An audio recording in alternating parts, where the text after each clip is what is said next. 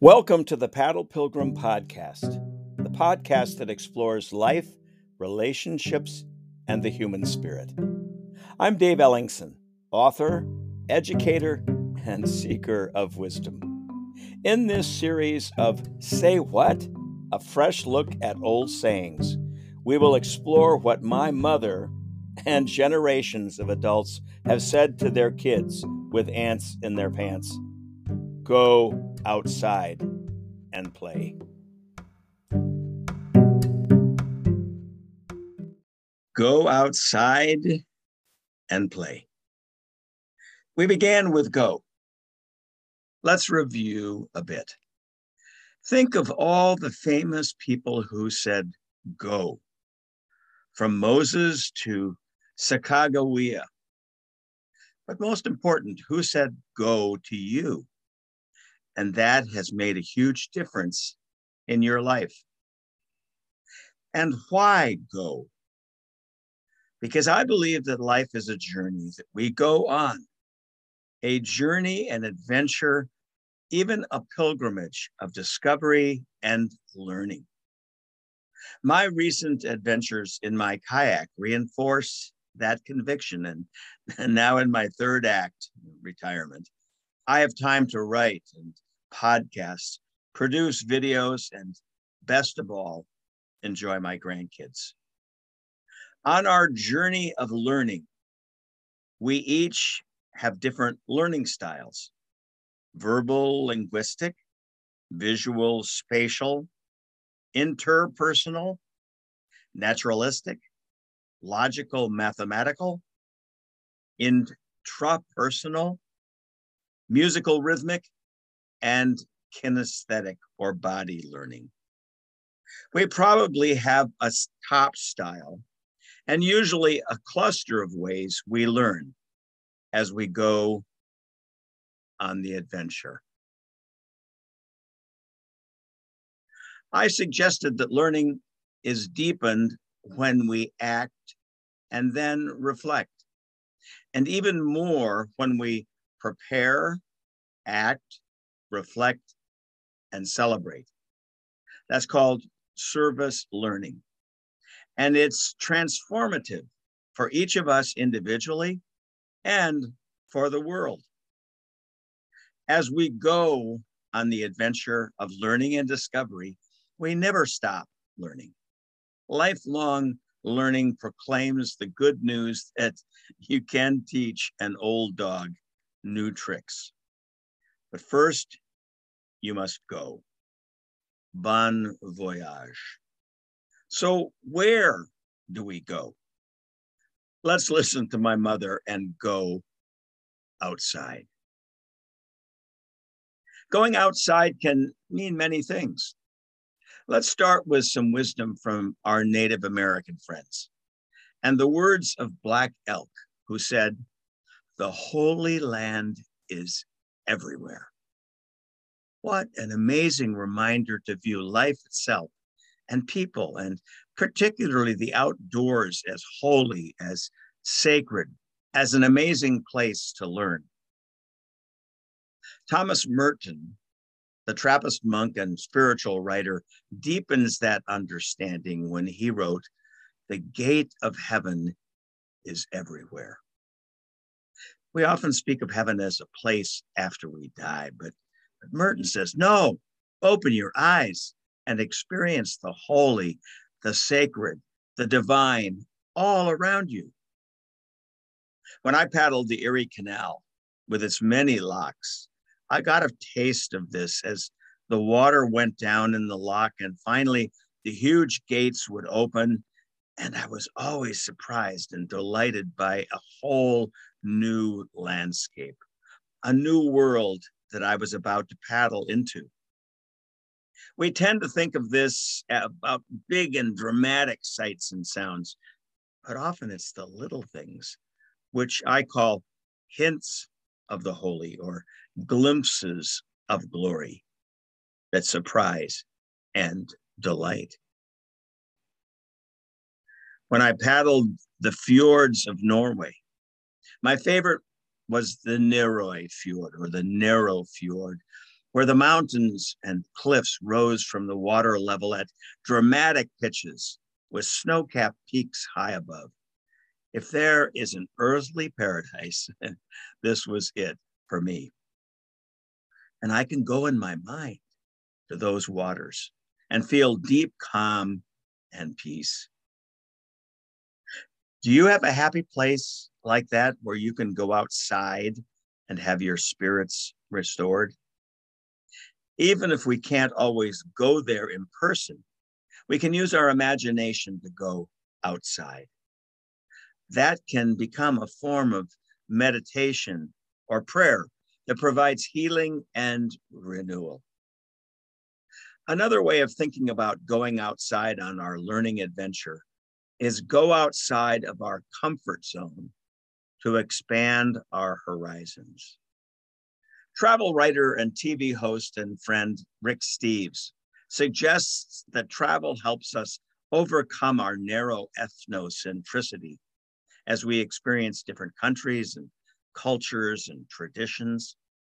He says, travel provides a larger palette of colors from which we can paint the story of our lives.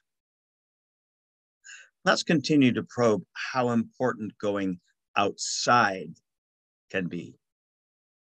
In the classes I taught on environmental ethics, I describe it as the great classroom. Or for scientists, it's the great laboratory. Long before there were books written down, outside was the first book. And Native peoples learned from observing the lessons in these great classrooms, and they passed that knowledge on via stories from generation to generation. A very simple and rather homely lesson from the natural world was passed on to me by my dad, who was an avid gardener. We planted our veggies that loved the heat, tomatoes and peppers, on the south side of the house. And he pointed to the sky and said that in the spring and fall, the sun isn't directly overhead like in the summer. It moves lower in the southern sky and extends the growing season by several weeks for plants that need more time to bear fruit. In my dad's outdoor classroom, I learned a lesson about gardening, astronomy, and enjoyed the healthy fruits of our labors. One of my majors in college was classical languages, Greek and Latin. I love to learn about words and their derivation. The word education is a great example. It comes from ex duco, which literally means to be led out of. Education at its most basic level means to be led out of. But led out of what? What we know into what we don't know, from the familiar to the foreign, to new perspectives and knowledge. Sometimes that's enjoyable, but it can also bring growing pains.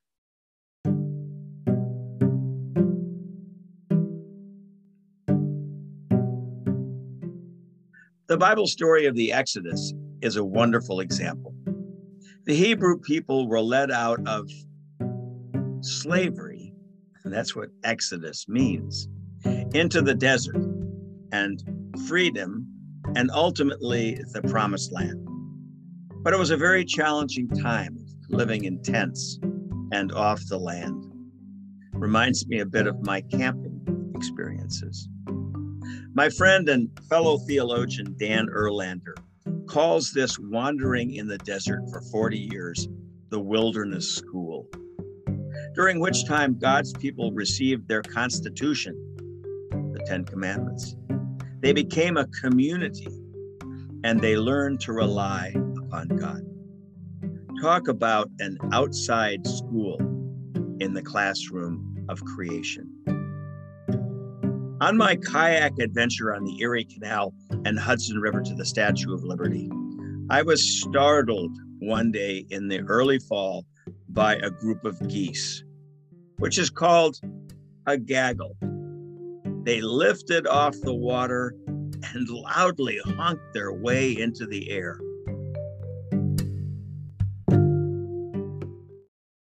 When I caught my breath, I watched them rise into the sky and form into the most amazing formation as they continued their migratory journey. One of my favorite poets is Mary Oliver.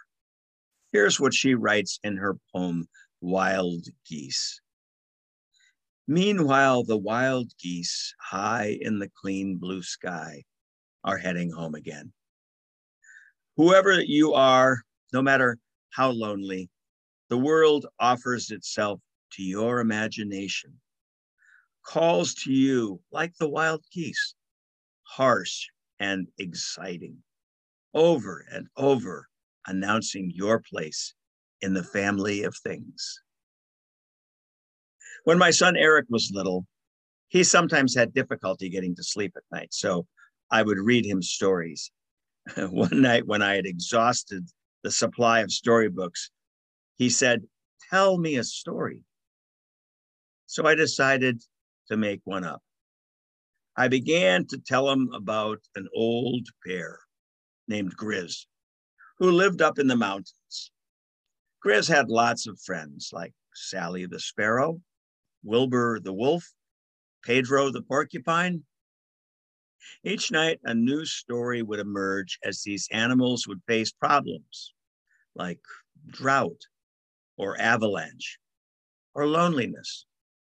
And by working together, they would solve the problem. Recently, Eric became a dad for the first time, and he asked if I had written down the Grizz stories. Because I had made the stories up on the spot, I had a new assignment, and I have written a book called Grizz and His Friends. By the way, Grizz is available on Amazon, and in my Paddle Pilgrim podcast, I've invited several children to share their favorite Grizz stories. The point of this book and its stories is to include animals as instructors in the great outdoor classroom. Here's what Job had to say about this. Ask the animals, and they will teach you, or the birds in the sky, and they will tell you, or speak to the earth, and it will teach you. A. Milne, who wrote Winnie the Pooh, says it best. Some people talk to animals. Not many listen, though. That's the problem. The wisdom of the outdoor classroom is experienced around the world. In the Nordic countries, it's called Friluftsliv, or fresh air life. My Norwegian relatives are outdoors during all 4 seasons. And when I paddled the ancestral fjords, I was taught you can experience 4 seasons in one day, and that there is no bad weather, only inappropriate clothing. It's not surprising that when studies are done of the happiest places on earth, Norway, Sweden, and Denmark often top the list. And I believe being outside is one of the main reasons. I can certainly vouch for the restorative power of Friluftsliv during the pandemic. On most afternoons, I would go outside and walk and bike, paddle my kayak. And in my Paddle Pilgrim podcast, I was inspired to create a series called Portaging the Pandemic, using the outdoor image from my kayaking life to remember to pause, to pray, to pair, and to plan. Let's end this episode with some wisdom from perhaps the greatest outdoor educator, Jesus. What? Who? Jesus? Think about it. Jesus wasn't a temple rabbi who spent his time indoors. He was a wandering rabbi who was outside most of the time. He walked along the roads, traveled in boats, prayed in a garden, wandered through the desert, and taught on a mountain. And because he was outside, he drew his metaphors from and told stories using images from the natural world. Here are a few examples. Unless a grain of wheat falls to the ground and dies, it remains just a grain of wheat. But if it dies, it produces much fruit. A lesson about life, resurrection. Or a man had a fig tree growing in his vineyard, and he went out to look for fruit on it, but did not find any. So he said to the man who took care of the vineyard, "For 3 years now, I've been coming to look for fruit on this fig tree and haven't found any. Cut it down. Why should it use up the soil?" "Sir," the man replied, "leave it alone for 1 more year, and I'll dig around it and fertilize it. And if it bears fruit next year, fine. If not, then cut it down." A lesson in nurture, perhaps patience.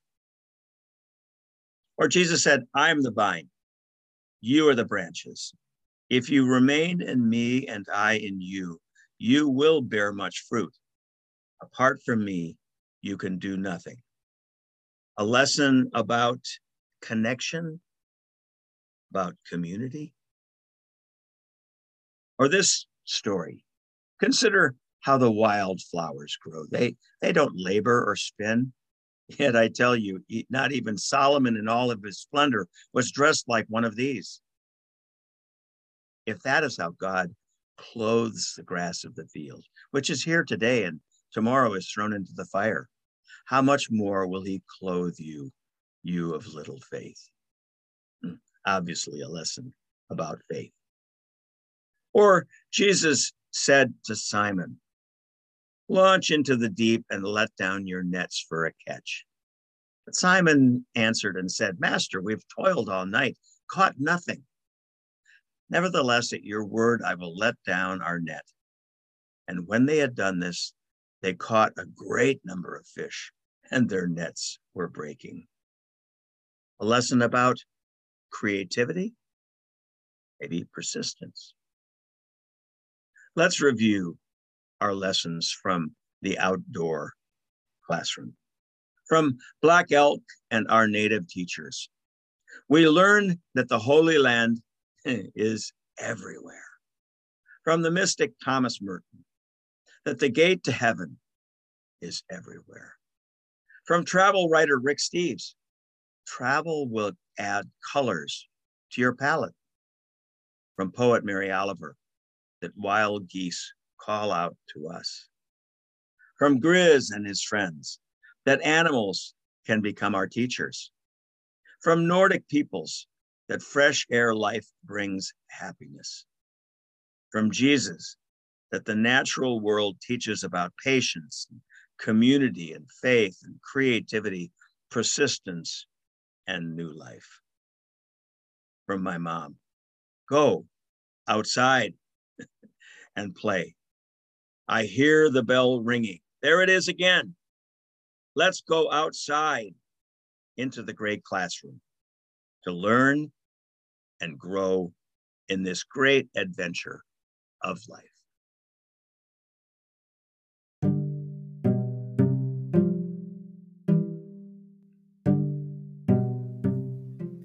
Until next time, I'm Dave Ellingson, and this has been the Paddle Pilgrim Podcast, the podcast which explores adventures in life, relationships, and the human spirit. Tune in and subscribe to the Paddle Pilgrim Podcast on your mobile device or wherever you listen to your favorite podcasts. For more information on my books and films, check out my website, paddle-pilgrim.com. And thanks for listening.